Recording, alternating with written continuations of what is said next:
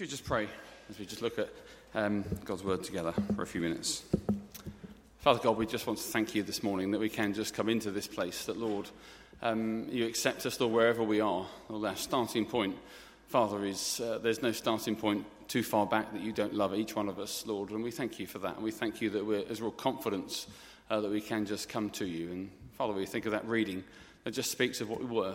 Now we were broken away from you, Lord, and Lord, in the wrong relationship with you, Lord, that punishment for our sin being on our shoulders. Yet in Christ, Lord, we have moved from the kingdom of darkness into your kingdom of light. And we thank you for that hope that we have only in him.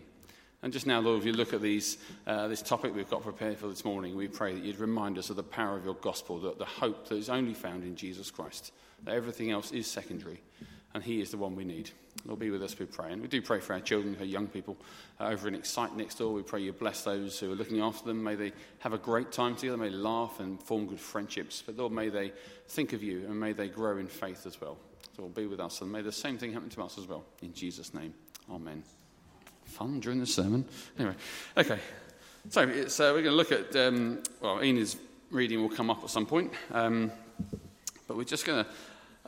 we've been talking about freedom in Christ. I'm sure you all remember, but we've been thinking about the freedom we had in Jesus Christ, and we thought we'd just take a slight different track. Is this necessary? Sorry, I was just going to move out of the way. Is that right? Is that right to do that? Is that okay? I couldn't see Tim. I was very concerned, and Tim looks now very concerned that he can see me. But I like to glance. He encourages me. I look at Tim. I think everything is well. Anyway, sorry. Where was I? So we thought, having done that, we thought it'd be really good just for a couple of weeks leading up to Easter to take an issue that's in the news, maybe something that's contemporary, and then try and sort of expand it and think of what the issues are behind it, and then just apply the Bible to it. Because the faith we have isn't just locked away in church on a Sunday morning. The Bible we read, the God we believe in, is involved in every area of life, and he has things to say in every situation, every issue, and every tragedy.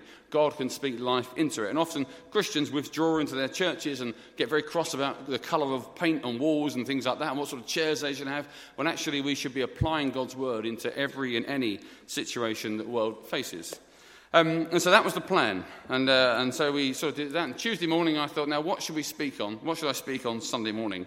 And I thought, well, I could talk about Brexit. Shh. Easy.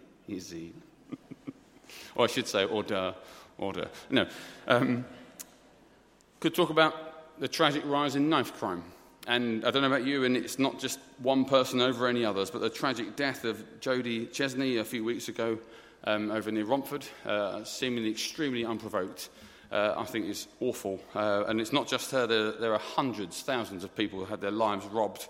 Could talk about that. Could talk about the rise of social media and how many of our young people's whole outlook on life is being now redefined by what they watch on Instagram and YouTube, and most adults are blissfully unaware of what actually goes on into our kids' heads. Could talk about suicide amongst our young men particularly. Could talk about poverty, could talk about mental health issues. They're already all there, and I thought, well, that's too much on one Sunday morning for all of us. I thought this morning we might take a step back, and actually, rather than focus on one of them, we might just see all of them, perhaps, as a symptom of a broken society, as symptoms of a broken society. And no one would probably disagree with me that the 21st century Britain is broken, that society that we live in is broken, and that these are symptoms of a broken society. And I went on the BBC website this morning, and these are very small, sorry. And just glancing across that, and this is just for the UK, and these are the ones that the BBC have chosen to flag up. There are more. If you were to go to a London page, there was another two headings about young men that have been killed by knife attacks. But we've got this poor guy who used to be on Love Island, who I think may have taken his own life. We've got the Brexit fiasco. And then lots of other things, division with the United Kingdom and the threat of another referendum for Scottish independence. I make no comment on any of that. Sorry. This is the problem, the mic's so close to my face. Anyway, we could talk about my anger at the front. But no one would deny that there is brokenness in 21st century Britain. And I don't know about you, but I think we tend to respond to the things that happen. They come up, don't they? They are plastered all over the news. And maybe you respond to those things. Maybe you see another knife attack and you have a sense of anger about it. I know I do. When I heard of that poor girl knifed in the back, seemingly for no reason other than a pure and simple, unprovoked attack. I felt cross or angry. How can this possibly go on in Britain? Maybe we feel a sense of sadness. Maybe our hearts are broken. We see the way the world is and we think, why, Lord? Why do people have to hurt each other? And I know for me, I've mentioned the office buildings that are being converted into homes for people over in Harlow. Harlow is being given all these people from different boroughs because they're being booted out of them, and I can say nothing good about it. They're being given small rooms to live in with often vulnerable people, with dangerous people. And every time I pass one, it makes me sad. It makes me want to cry. Because I think I get to go home to a lovely house in my nice car, in my nice, polished life. And it upsets me. So there's a sense of sadness when we see the brokenness of the world. We can feel fear when we're confronted with the brokenness in our society. Think of all the stuff around Brexit. Yes, I'm going to mention it 2 or 3 times. And we're frightened. We're frightened of what will happen to our finances. We're frightened of what will happen to our society and our social cohesion. Or maybe as well, when we find these things and we see the brokenness of our world, we hide. I think a lot of people's worldview just shrinks. So they perhaps think of work and fun and home. And that's it. And I'm not going to think about anything else because it's just too scary and I'm going to hide from it. And actually that way of approaching a broken society is having a devastating effect on our children and our young people. For the first time in human history, our current bunch of young people spend more time indoors than out. They call them the indoor generation. They spend 90% of their time or thereabouts indoors, accessing life virtually, than being outside. Because we are slowly hiding from what's going on around us. And so we say things like, well, can anything be done? Can society be rescued? Why do these things happen? Why does society fall apart? Why do people hurt each other? And today I want to suggest, whilst there are many reasons why society breaks, I want to just give 3 things, 3 reasons, 3 things that seem to cause real division and real hurt in our society. And we are going somewhere with this, by the way. This isn't just me spouting my views on what's broken with the world. We are going somewhere good at the end of it. But there are 3 things that seem to cause division in society. And the first one is tribalism. It's a very popular word at the moment, tribalism. And the idea that human beings seem to have this inbuilt tendency to group together with people who are like them. So we find people that agree with us, and we spend most of our time with them, all agreeing with each other, which is brilliant, isn't it? And for most of that, it's quite harmless. You go to concerts with people that like the same taste in music as you, have the same kinds of agreements with you in terms of music. Obviously, if you're my age, you like Blur, mid-90s Britpop. If you don't, shame on you. Maybe you associate with people that like the same kind of literature as you. Or maybe sport as well. Some people like to group around a good football team. Others are lost, Harry. And other people that support Arsenal. So there's that sense that people group together around things that are harmless, even age. We have a Hades Centre in Sawbridge. So those who are over 55 group together and they spend time together. You have youth clubs for people under the age of 18, and that's all okay. That's all pretty harmless. However, human beings can group together, tribe together, if you like, around negative ideologies that aren't for the good of society, but for its ill. And when we do that, when we group together around something negative with people who are negative and angry like we are, what tends to happen then is we have this mindset in our little social group where we're the only ones who are right and everybody else is wrong. And you see it in different parts of human history, and I won't name any because that's not what this is about. But you have this social grouping where we tell each other what we want to hear. And I've got this question, there's the answer. We all agree with each other. And then everybody else is wrong. And the problem is that mindset taken to its logical conclusion leads to violence and hate and discrimination. And you look at things like terrorism in all its forms, and then just recently over in New Zealand, an ideology that says everybody else is my enemy and should be attacked. And so that tribalism fragments society. You see it in gang culture in our inner cities, but not just in our inner cities, in a lot of our cities. You see it in politics, that tribing with party lines only. We see it in all the Brexit debates. When they list who voted where, we see the colour breakdown. And I'm not sure that's healthy necessarily, but in terms of various parties. And we saw that tribalism with the Brexit vote, didn't we? That idea that we're the right ones and they're the wrong ones. You cast your minds back to 2 years ago when the thing scrolled at the bottom on that on that Friday morning, shall I say, that important Friday morning, when it said Britain votes to leave the EU. And everyone thought, wow, this is going to be intense from now on, isn't it? But Britain divided into 2 groups in a second. the leavers and the remainers. And boy, were we nasty to each other. And boy, were we horrible to each other. And boy, did we vilify each other. And boy, did we say everyone not in this particular camp is a scumbag and a terrible human being. And everyone not in my group is a scumbag and a terrible human being because they don't agree with me and see the world I see it. They're wrong. They're all wrong. This generic language comes out. They all think. And that's the start of tribalism, and it is quite dangerous. It is quite dangerous. And we see it. And even Christians, I'm ashamed to say, even some of my brothers and sisters have written things on Facebook about Brexit that I think they probably would never say at someone's face. And that's not right. But when we group and we tribe and we divide up, society is affected. And the people that get affected the most are the broken. In Luke chapter 7, there's a story of a woman that goes to where Jesus is. Jesus is having dinner at a Pharisee's house. Now, Pharisees were a social grouping, a religious social grouping, and they felt that they were the best ones. They had all the spiritual answers. They were the most spiritual, the most godly. Everybody else was a sinner and under God's wrath, and God didn't like them. He only really liked us. And what happened was, in Jesus' day, there were all these various social tribes and groups. And this woman comes into where Jesus is having dinner with this Pharisee. And we read this. A woman in that town who lived a sinful life. That's probably a sexual sin, by the way. That's kind of slang for sexual sin. So she'd have had a terrible reputation locally. And so she comes into this house where Jesus is, and we says, well, as Jesus was eating at the Pharisee's house, so she came there with an alabaster jar of perfume, and she stood behind him at his feet weeping. She began to wet his feet with her tears, and then she wiped them with her hair, kissed them and poured perfume on them. A beautiful act of gratitude. Jesus had shown love and forgiveness for the things she'd done that she shouldn't, for the life that she'd been living. Yet the reaction from the Pharisees shows that tribalism. When the Pharisees who had invited him saw this, he said to himself, if this man were a prophet, he would know who is touching him and what kind of woman she is, that she is a sinner. In other words, she's not in our club.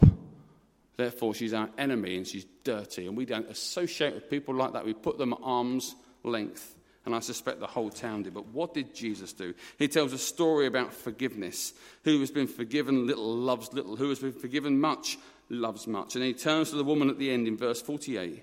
He says, your sins are forgiven.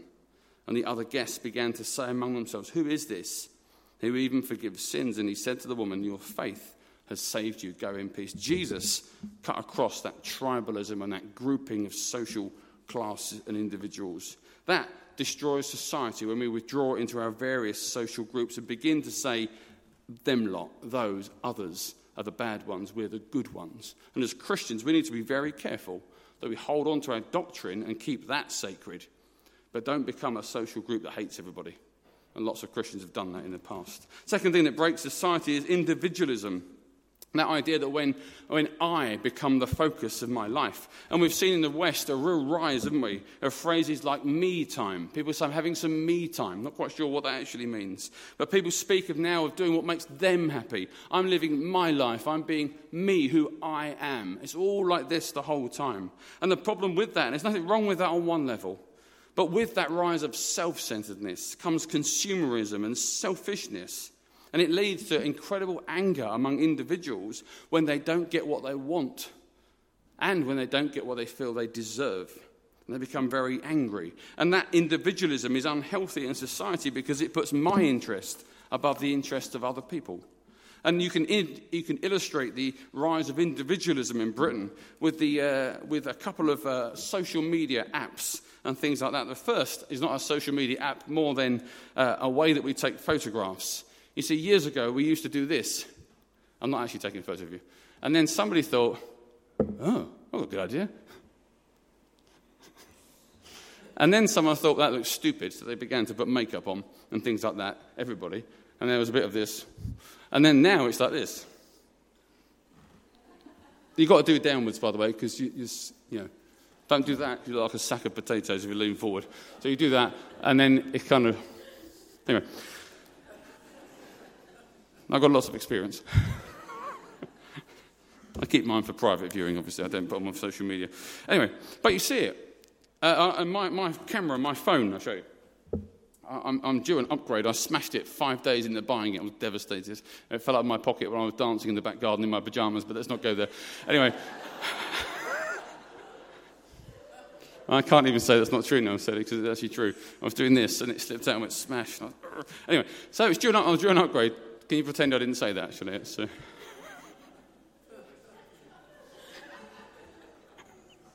You didn't record. Can you delete that, Tim?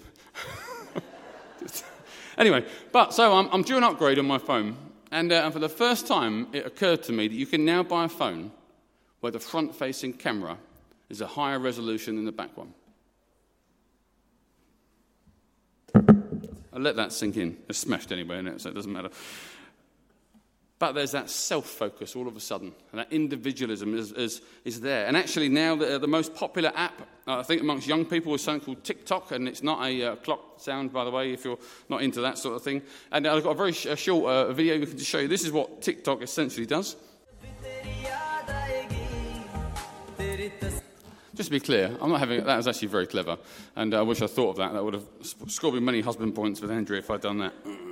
But I'm not having to go at TikTok. It actually looks a lot of fun, and there's a lot of clever stuff. A lot of our kids at church will use it, so in itself it's not terrible. But it's just, again, another thing that says you are the star of the show. You are the one in the frame, no one else. There's no background to it, it's you, and what you can do and how many followers you can have, and it's all that kind of thing. And in itself, it's not a terrible thing. But it's there, isn't it? And if you were to go on Instagram and an Instagram search at the top of there, I've got it on my phone, I'm not that old, you've got beauty, you've got fitness, you've got all these things that are all about self-improvement. And yet when Jesus was on the earth, in John chapter 13, just before he was getting ready to go to the cross, he was with his disciples at Passover. And it says he gets up, let me find it, sorry. So he got up from the meal, took off his outer clothing, so his top half, wrapped a towel round his waist, dressing like a servant. And after that he poured water into a basin and began to wash his disciples' feet, drying them with a towel that was wrapped around him. And so as Jesus, the Son of God, the King of Kings, the Saviour of the entire world, wasn't self-focused at all. He was the most humble person that's ever lived. And just before he goes to the cross, he washes his disciples' dirty, smelly, dusty feet as a reminder to them that they need to do this for each other, because Peter's like, you can't do this is crazy, you can't touch my feet. And Jesus says, unless I wash you, you've got no part of me. And he says, in that case, wash my feet and my hands and my head as well. And then Jesus goes on to say that you don't need to have that done. But then he says this, he says, you don't understand what I've done for you. You call me teacher and Lord, and rightly so, for that's what I am. But now I, your Lord and teacher, have washed your feet. You also should wash one another's feet. I have set an example for you that you should do as I have done for you. That you should be other person focused, a servant to all, not self-focused. And individualism destroys our culture because it puts me first and my needs and my desires rather than those who I am with, who I live with, who I love, who I pass in the street. And the third thing is wrong priorities. A Christian would call this idolatry, when we go after the wrong kind of thing. Jesus says in Matthew 6:24, you can't serve two masters. You'll love one, despise the other. And so actually when we go after the wrong thing as a society, if we promote money or whatever it might be, or pleasure, all those kind of things, or career, we go after those things and they're the wrong priority. And that means our society then begins to neglect things like care and sacrifice and going the extra mile and looking after the vulnerable and the needy. We forget those things, we prioritise the wrong thing. And I think you can make a case for that in Britain. So those three things break society: tribalism, individualism, and going after the wrong priorities. And you might ask, okay, that's interesting, but where does that all come from? Why is that a part of our society? Psychologists reckon that every human being has three basic needs. Every human being is asking three basic questions. Now, they'll appear behind me. Three questions every human being asks, whether they verbalise it or not. The first one is, who am I? Not what am I. Who am I? The second question is, what am I here for? And the third question is, where do I belong? Who am I? What am I here for? And where do I belong? These are the questions every human being is asking. They may not ask them till they're older because their life is quite happy and they're not thinking about it. But they're asking those questions. Who am I? What am I here for? Where do I belong? In other words, purpose, identity, and attachment. And attachment is a big thing. When a child feels disattached from loved ones and family and friends, they're totally lost in the most scary way. And we can feel that not being attached to things. We're asking those three questions. And actually, if those questions are not answered correctly, people feel lost, and then they go looking for the answers in all the wrong places. And this is dangerous on a societal level. If you see it in gang culture, don't you? Young men and women, young boys and girls, I should say more correctly, perhaps having broken homes, or maybe there's trouble at home, maybe there's all sorts of issues, and they join a gang, and that gang acts like a surrogate family. They become the people that define them and protect them, and what happens then is they provide them their identity and their purpose, but it's skewed and it's angry and it's dangerous. And what happens then is that little gang becomes them, they're grouped socially, they're like a tribe, and it's them versus the world, and everybody's their enemy. Everybody, even those who try and help. And they group like that because those questions haven't been answered adequately. So they've gone to the wrong place. This is their family, and this is who they're with. And it's dangerous. And people, you see it as people engage in all sorts of radically new, various unusual lifestyle choices, as people are desperately trying to find the real me. And they'll say, like, this is who I am. I finally found who I am. And then you discover they're trying something else and something else and something else. I'm going to play you a video now which is very, very unusual. And not one of you, unless you were here at 20 past or saw it already, will know what's coming. But this is a real thing. And this illustrates that the lengths people will go to try and answer the question, who I am. Apart from looking quite a lot of fun, you hear what she said. The perfect part of me. The bits about me that I like. And this is what's happening, isn't it? The idea of trying to find who I am, desperately trying to search for the real me, and the lengths people will go. And you can take a suit off, but there are some decisions people make that cannot be reversed as they answer those questions. The point is that these things lead to trouble. They lead to trouble in society when they go to their logical conclusion. Left unanswered, people answer those questions, those three questions, as they go back on, those three questions are answered in the wrong way. If you don't get a correct answer to who I am, individualism takes over, because you may as well be you. Go for the real you. Search for me. Make me the priority. That question, what am I here for? If you get that wrong, you prioritize the wrong thing. How many of our young men are giving up on life? And is it partly because they prioritize the wrong thing? That guy from Love Island, I'm assuming this is what's happened to him, has the world at his feet. Famous, money. The guy from The Prodigy, if you're my age. I was really surprised by that. On tour, writing albums, living the dream, well-liked, cult following, hung himself. You go for the wrong priority. And if you don't know where you belong, you pick the wrong group. And we tribe and we group together. And all of that is bad and causes brokenness at a societal level as more people do it over and over and over again. And so what does the Bible say in all of this? Let's finish with that, because that's an important question. We've not asked that yet. Well, the first thing the Bible will tell you about society is that it's always been broken. That's why God so loved the world. That's why he sent his only son. That whoever believes in him doesn't die or perish but has everlasting life. The point is, society hasn't got more broken. It's the effect, the fruit of brokenness is perhaps more ripe. But society has always been broken. And for the record, in the 50s and the 40s and the 20s, it wasn't utopia in Britain. And suddenly it's terrible. It's always been broken. There's more opportunity now to engage in brokenness and ruin your life, perhaps, than back in those days. But the Bible's got three answers to those questions. Who am I? What am I here for? If they could just go on, that'd be great. Who am I? What am I here for? Where do I belong? Three answers from the Bible just as we come to an end. And the first answer to that question, what am I? Who am I? Is found in Ephesians chapter 2, verse 8 to 10, that Enid read us. Having been told that we've been saved by grace through Jesus' death on the cross, Paul says, it is by grace you have been saved through faith.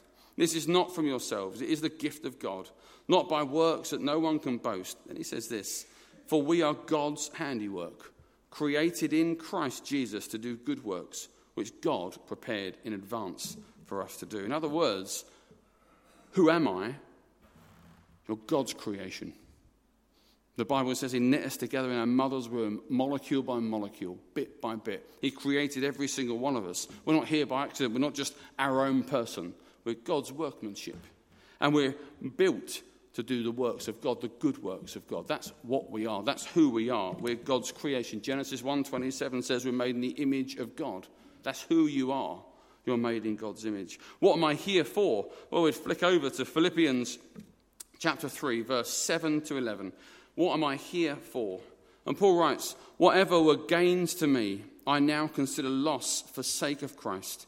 What is more, I consider everything a loss because of the surpassing worth of knowing Christ Jesus, my Lord, for whose sake I have lost all things. I consider them garbage, that I may gain Christ and be found in him, not having a righteousness of my own that comes from the law, but that which is through faith in Christ, the righteousness that comes from God on the basis of faith. He says, I want to know Christ, yes, and to know the power of his resurrection and the participation in his sufferings and becoming like into his death, and to somehow attain to the resurrection of the dead. But there's that thing. I consider everything, all the gains I had, I now consider loss for Christ. What am I here for? I'm here to know Jesus Christ. I'm here to know God the Father through faith in his Son, the power of the Holy Spirit. That's what we're all here for in the end. I'm made by God, made to know God. And that final question, where do I belong?